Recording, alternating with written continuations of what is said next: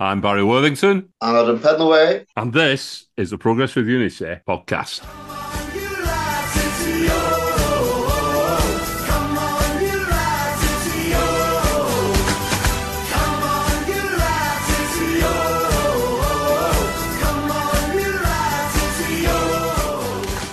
Langy scores. Watching the updates come through. He's only been on the field a few minutes. Brilliant finish. Stank Maloney. Why wasn't he playing? That's a Yeah. joke, by the way, for those who can't pick up on my sarcasm. He was always going to score, wasn't he? He was always going to come on, scoring his debut. But I'll tell you Yeah, what, I made up for him. it's a success story. Yes, because he's come through the ranks with us. You keep your eye on him. But also, I mean, we were talking just then, weren't we? Pathway through from the academy through to the first team and beyond and going to play in somewhere else. And he's like a really good example to us attracting other players in, young lads. Yeah, and also as well, I think for players who are, so you look at Johnny Smith or Johnny Storms even. These why are our names so confusing this year? They're all like Smiths, Charlies, and all that kind of Yeah. stuff. Mind you, John I mean, Smith, Stoneses, that bitters those, aren't they? yeah, you've got Stones Bitter and John Smiths. Yeah, Yeah. yeah. Yeah. We'll have to have a game of that, picking your 11 with alcohol in it. But yeah, I was saying that for those examples of players that are going out on loan and have had a number of loan spells, it's a good example for those type of players as well. That it doesn't mean that you're going to fail at Wigan by going on loan. It means that at that particular time you're not quite ready, but that pathway's still there. And obviously, Lang was up there playing in Scotland, playing against Rangers and Celtic. He was hidden away from the administrators, came back and obviously saved us, really. Big part of saving us. And then brilliant season. And I think anybody who doesn't wish him well isn't a true Wigan supporter, because for me, he was the first in a long time, wasn't he, to come through and have an impact, Yeah. a real impact at first team level. And he's the first now of many, isn't he? The one who had any longevity in the team. I mean, I know Tello's come as well alongside him, and we had Joe Gellert before. But as soon as Gellert was in, within 6 months, he'd been snapped up through the administration route, hadn't he? But Not the Lange was a pathway, bit, different Lange was pathway. old. Yeah, he was a bit older, wasn't he? Lang? 'Cause I remember Yeah, him playing, might have been Paul Cook's first season. I remember you saying Lang reminded you a bit of a young Nick Powell. full of arrogance. It's, it's funny though, he could be heading for the championship while Nick Powell's in League Two. And talking of strikers, Charlie Kelman has joined on loan from Queen's Park Rangers. I can't say anything about this signing because, to be honest with you, never heard of him before. He's been around a bit. He's 22 years of age, former under-20s international for the US, and he's been on loan at both Gillingham and Orient. He's played in League Two last season for the Oars, and I think he bagged about 8 goals in 15 games or something like that. Maloney seems quite impressed with him and pleased that we've got him. Yeah, I mean, at age 20, you can't just look at the number of goals he scored, can you? Because it's not fair at that stage. I mean, you could have, how many times could you have written Will Keane off with the, amount of goals he was scoring if you looked at his record and then look what he's done in the last 3 or 4 seasons? He's clearly not set the world on fire, but he's got to move, hasn't he, to a championship club from what was a League Two club. I know they got promoted, but they've loaned him back out. Doesn't look like it's been fantastic loan spells, but again, we've picked up players before who maybe haven't had good loan spells. What I would say with Sean Maloney is there's two players that I can think of off the top of my head in Jordan Jones and Callum McManaman, who he's brought back from the dead, really. And this isn't quite the same, is it? This is just someone making his way. He's obviously USA, a high-ranked side. Our last loan player that we got, I think, from the USA didn't do too badly, did he? Anthony Robinson, Yeah. we snapped him up permanently, didn't he? And then the rest is history. So you've got to give it people right. I don't get it. People write them off before they even kick the ball. Yeah. Well, there's nobody going to know anything about him, is there? No matter who they say. I mean, he's actually featured, I think, 8 times this season for QPR, one start and 7 off the bench, and all at in the championship as well. We'll see how it goes. And Maloney said a different type of player than Lange, so he's not coming as a direct replacement. And hopefully he can get him playing well. And also, like I said, Will Keane came in with a an abysmal goal scoring record, and look how he left us. He left us on a big high, didn't he? I guess the interesting thing is, will on transfer deadline day, will one go out?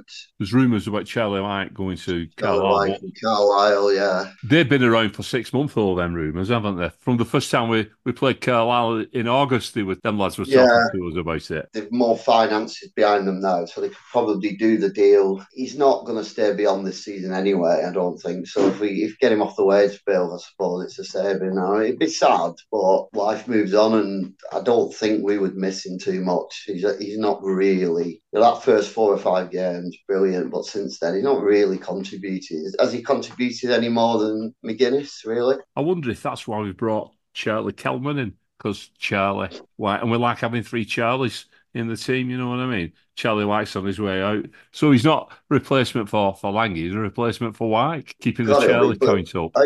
how confusing would it be if Charlie White didn't go? The two Charlies are there. Then there's two Charlies at the back, and all these Smiths. Well, what would happen Like, if we signed Charlie Smith? Now, that would throw the cat amongst the pigeons. Tuesday evening, both myself and Adam found our way in the DW Stadium for a meeting with some senior officials from the club.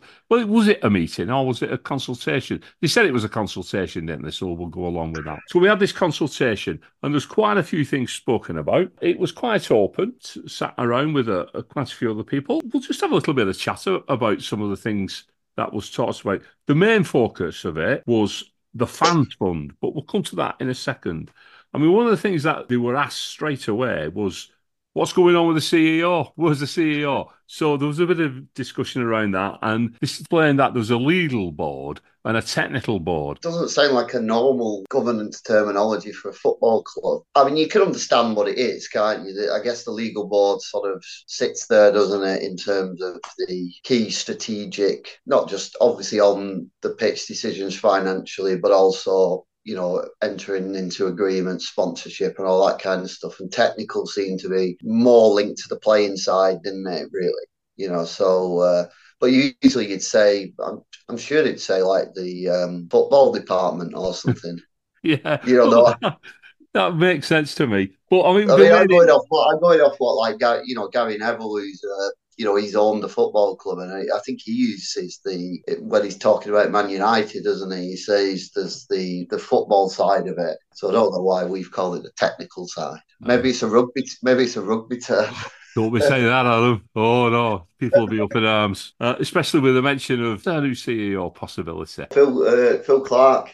Phil Clark. Just getting back to the legal board, Ben Goodburn as chair, with Mike Danson's son on the board as well, and then all the different heads of departments around the club making up that side of it. On the other one, it was Ben Gregorio, Sean Maloney, Sarah Guilfoyle, Jake Campbell. Is that about it? Did you mention Gregor? I did. So that's the makeup of both of them. I mean, is it the saying, never the twain shall meet, or do you think they do meet together? I think that's where your CEO comes in. So I think you'd probably take chairman off that, because he's the chairman and the CEO at the moment, isn't he, Ben? I think your CEO is the one who should link it all together, in my view. At the moment, it's probably a mixture of Gregor and Ben sort of cutting up that CEO job, really. Jonathan had a big role to play in signings, didn't he? But he also had a big role to play in things like strategic decisions.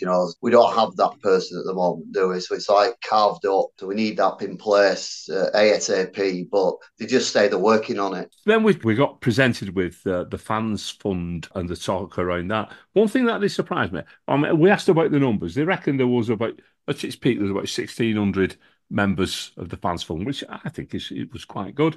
And at the close of play, there was still 900 there. Now, considering everything that had gone on last season, I think that's a lot of commitment and a lot of loyalty from the fan base that to still be in at that stage. They said that it had raised approximately £320,000 over the 2.5 years, didn't they, that it had been running. So taking some off for running costs and other things. Like there is some staff. Did they have about 7 personnel working there? There was obviously fees involved as well, weren't there, within that? It still wasn't 100% clear in terms of the setup costs. I think they were saying that they were borne by the club and not out of the fund. But because what Mm. I find interesting is that it didn't all go to the academy. It was a 20% of it went to first team, but first team like facilities in terms of things like was it ice baths and stuff like that? Yeah.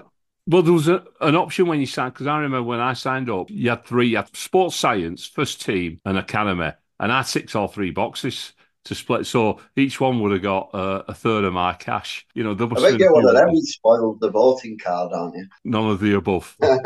People look at it different ways. Some people don't like it and they're entitled to the view. Other people do like it and they're entitled to their view. I think what we've got to do on the relaunch, because they're talking of relaunching it, they've got to get it right. I think that's very important. If they want me to sign up again, I'd want real assurances. You'd want to. I know they spoke last night, Adam, about having regular meetings and disclosing where the money's going and setting up separate accounts. And I think that's the way it has to go. Yeah, like kind of a rotation. I mean, clearly, even if we had 900 members, over even the course of 3 or 4 seasons, not every member is going to be able to go to a meeting, but at least if you're given an opportunity or you can be drawn out or because then it can be written up and passed on to the other members anyway. It's just a bit more transparency, and that's not like a wider club issue. That would just be a meeting about what's actually where that money's going. The update that Jake did thought was very, very good. And if we could see that, and he said he was more than happy to engage with that and engage with the members. So I'd like to go and see that again. Just to I learned a lot about the academy that I didn't really know. So I think it's interesting if other members go as well. We can't go into too much detail because we've not got enough space on our podcast tape. But it was a very interesting presentation, and there's obviously 4 write-ups as well, aren't there? Statement from the club, and also obviously the supporters club statement as well. So there's a bit more detail on there, but there are still some areas where there are still questions to be asked. And I think the club kind of accept that, don't they? They know there are certain matters that they essentially haven't decided yet. Or if they have decided, they're not telling us. They said some of the questions that were raised last night they'd take on board, so they will have further meetings next week with each other about what was raised. I was very excited with what Jake Campbell was presenting, and with this being where the new fans funds is going to go to the academy, I think it is an exciting thing to get involved with. From my point of view, I understand not everybody is up for that sort of thing, but I really do. And for me, it's the building block of this club. There's enough people say the academy saved us twice now in the past 3 years. The academy's not only saved us, but we're building on it now, aren't we, with our first team at the moment? If there's any way we can support that. To recap the meeting, I thought it was quite positive from the point of view where people got to air some grievances and they seem to be listened to. And they'll hold other meetings around other subjects as well going forward. Yeah, well, I mean, that's what a club needs to do. I mean, there is an EFL requirement. We're supposed to have at least 2 of these fans advisory boards or structured dialogues each season. This is the first one of that sort that we've had in 4 years. It's a step forward. But yeah, I think things like ticketing and season ticket launches and all that kind of pricing, I think fans need to have at least be consulted. We don't make the overall decision, but I think we need to be consulted and provide our expertise because we know the club a lot better than these people who are running the club. Right, let's talk some football. Saturday, big game. Not had a game midweek this week. Seems a bit strange. But Saturday, we're heading down south. Southeast really, isn't it? Going over to Peterborough. And I've managed to have a chat with Harry Anders, a big posh fan. He's on Twitter, getting followed at Harry Anders. Let's have a listen how that went. On Saturday, we're heading down to London Road where we're going to meet high-flying Peterborough. And I'm really pleased to say, once again, Harry, posh fan, is joining us on the podcast. How are you doing, Harry? Doing very well. Thank you for having me back. There's a great start that I've picked out. We played you on the 7th of November, and we beat you that night. And that was the last game that you lost in the league. You've been on some hell of a run since then. I think you played 11 games with eight wins. That's about right. Yeah. and it's been really good. I'd say only the Lincoln game just gone is the one where it feels like one got away from us. Really good run. Yeah, you drew that one nil apiece, didn't you? We drew nil apiece with Lincoln. I think that's probably the worst game that I've seen of football I've seen this season. Yeah, I mean it was a turgid game. They completely shut down our style, made the pitch very small, and we actually had a fair goal disallowed. I know you were mentioning to me in our prep for this that you've had a similar situation recently. We had a goal chalked off that should not have been, and it wasn't offside on the replays. That was the one moment in the game. Other than that, we didn't really get a lot going. At this moment in time, you sat third in the table. You just slipped out of the top two. Pompey top, Bolton second. There's only 3 points separating the three clubs, and you've got Derby in fourth as well on the same points as yourself. Everything to play for. The last time we met, you told me all about these players who you spread the goals around, and you certainly do. I've picked 5 players out here: Mason Clark, Clark Harris, Poku, Randall, and Ricky J. Jones. Now, out of those, Clark Harris doesn't seem to have been playing too much recently. Seems to have been sat on the bench. But you've got Ricky J. Jones leading the attack, and you told me to look out for him last time we played you, and I did do. And he was like a whippet, absolutely unbelievable pace. That's what he brings more than anything. His touch and his dribbling is improving, I would say. He's still a bit inconsistent. You know, he'll run the ball out of his feet and it'll get away from him occasionally. But he's such a hassle for defenders. You don't have a moment to breathe. He will charge them down. And if we can accurately put balls over the top, which we do occasionally, you know, we play a lot on the ground, but when we do try and put Ricky in, it does tend to be pretty successful. And as long as he can finish, which isn't a guarantee with him yet, he'll be a problem for your afternoon. Depends which Ricky shows up, actually, is a good way of putting it. Poku was one player that I've always been impressed with, whether I've seen him live or on the highlights show. 8 and 7, 8 goals, 7 assists. What a return so far that is. Yeah, he is amazing. But I'm not sure if you're aware, you will not have to deal with him on Saturday. He is injured. It will be the ex-Sutton man, Azure Boy, who almost certainly will start at right wing, as he has done for the last couple of games in Poku's place. Well, we know David Azure Boy from playing against us for Sutton, and obviously for yourself. I think he missed a bit of a sitter down at the DW Stadium back in November.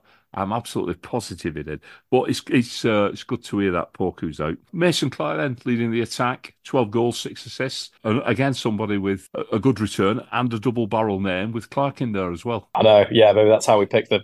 Yeah, he's been fantastic. He did his hamstring on the very first game of the season and had a bedding in period the first probably 6 weeks of this season. And since then, I mean, those, did you say 12 goals and 10 assists? Sounds about right. I mean, those have all been since October. I mean, he has been unbelievable, and on his days unplayable. I think he remains our biggest threat easily, even when Poku's fit. Mason Clark is our biggest threat. Darren Ferguson, you must be delighted again. How many times has he been your manager now? It must be 6, 7, 8, 9 times. Who knows? Who knows? But it will be by the time he retires. Yeah, you must be delighted with him again. Yeah, this also, I pretty much became a fan when I was 10, 11 years old, and Fergie was the second manager I ever saw. Let me tell you now, this is the best football he has managed to get a team playing in his entire, God knows how many hundreds of games he's had over these 4 stints. This is just, it's completely carpet football, extremely patient when it wants to be, like Vipers when they want to be. I'll tell you, these stats were true before the Lincoln game. I don't know if this counts after the weekend just gone, but we had the highest XG in the league, highest shots on target, highest touches in the opposition box, had the highest goals scored, and funnily enough, the lowest headers and the lowest aerial duels won percentage, which tells you a lot about how we play.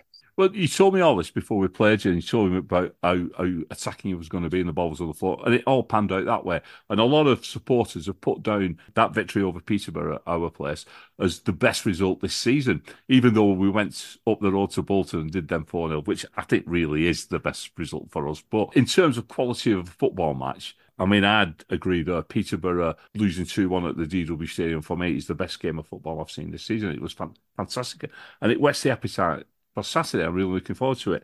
And something else that whets the appetite for Saturday, you were telling me that you're struggling for fullbacks. Well, we play with 2 wingers and 2 attacking fullbacks. So we would definitely coming down that flank. So is that an opportunity for us, do you think? Definitely, yeah. Context here is that we still have our first choice left back, Harrison Burrows, but he really is more attacking than anything. You'll see it when we play on Saturday. He's not in the side for his defensive abilities. He'd probably be an average League One left back in a team that wasn't as attacking as this. But his ability to create chances, I think he might have created the most chances out of any player in League One. I think that is right. Something like 60 chances he's created. He will bomb down that wing, supporting Mason Clark. Beautiful cross on him, all of it. But not defensive and no backup. We let go of a loanee from Chelsea who couldn't get in the side, Zach Sturge, ahead of Burrows. So we've got no backup. If Harrison goes down injured, no left back. And then we absolutely have no right backs because Peter Kioso, who actually made captain despite being a loan player, has gone back to Rotherham. Maybe we'll get him back, but I doubt it. I think that we've got FFP problems that prevent us from taking him back, and they would sell him to us if we could afford him, and we can't. But they won't loan him back. They may as well just keep him and do their best at staying up in the Championship. So we're putting Katongo, who I believe started the game against you, out at right back. He's not bad, and he's improving at it, but you'll see he's quite clearly not naturally a right back and typically plays in the middle. I'm sure he played a similar position when you played at our place. And I remember we got a bit of joy down that side. How did you see the game going, and what's your score prediction, Harry, please? I can see it being a very high quality game for both teams again. I think that one of the things I took away from it, why did we lose at the DW? I think Wigan were just so good in midfield and you avoided our press. It's not like we have a crazy every man chasing you down kind of press, but we try to stay pretty close. And the control of your midfielders was excellent. And if you manage to replicate that, I can see you getting some joy again. We don't keep many clean sheets despite keeping one on the weekend. And I think it'll be both teams to score. I'm going to go with 1-1 for this one. Do you know what? I'll take it. All right, it's been an absolute pleasure speaking to you. Wish you the best of luck for the rest of the season. The dream would be 2 years from now we're both in the Championship. That would be great to see. Thank you very much, Harry. Thank you. Thank you, Barry. I'm just saying he's got a good connection to David Beckham, isn't he? If he's a big posh fan. Very good, that one. I like it. One bit of good news to come out of that interview is that Pucku's not playing. He's a good lad. He's a dangerous lad. I remember down at our place, he caused a few problems. They scored in that game, so that's a bit of a relief. The top scorers in the division, and if we look at the stats at the moment, the third in the table on 56 points from 28 games. They've won 16, drawn 8, and only lost 4. We're one of the 4 teams who've beat them. They've only lost once at home as well. They scored 54 goals, were the top scorers in the division. And when you look at who scored, it's spread right across the team. You know, you pick out the players, Adam. You've got Ricky J. Jones, 20-year-old up front, 7 goals, 5 assists. Mason Clark, 12 goals, 6 assists. Randall, 7 goals and 8 assists. Pity they've not got an Opcook as well, because we could have had Randall and Opcook, one for the older ones.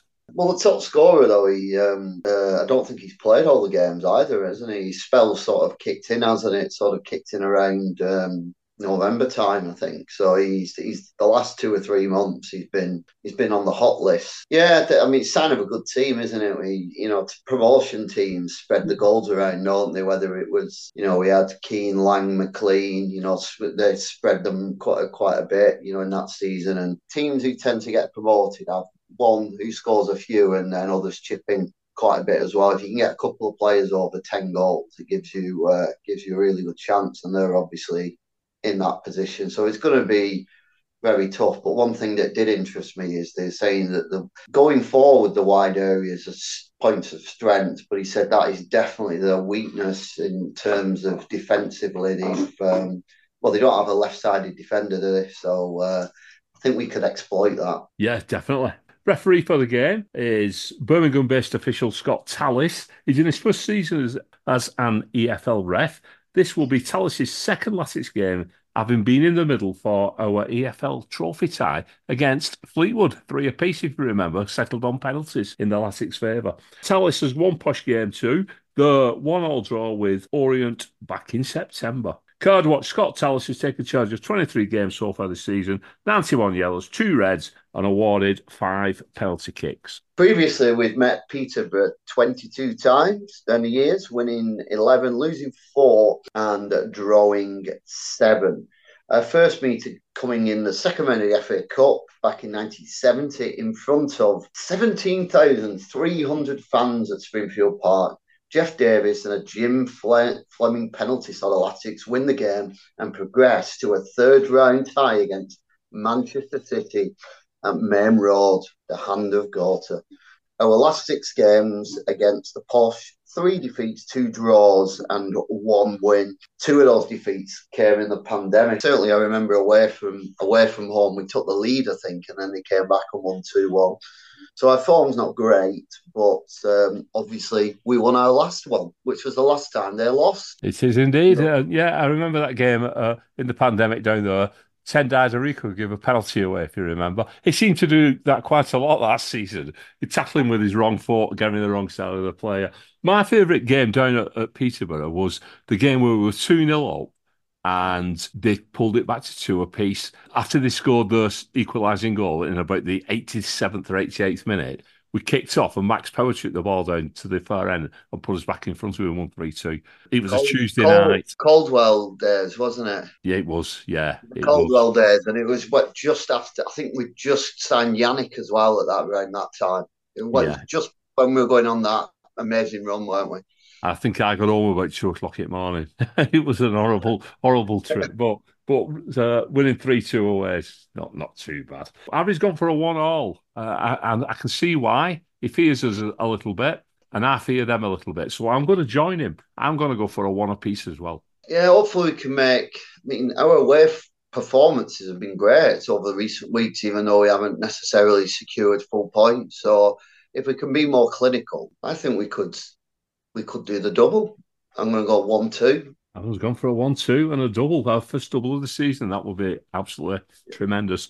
Well, we'll be back on Sunday. The transfer window will slam shut by then, so we'll be able to take a proper look at who's with us and who's left us. There is quite a few rumours knocking around. I'm not too sure too much will be getting done, but we'll find out. Anyway, so until Sunday, it's up the ticks and come on. Up the ticks.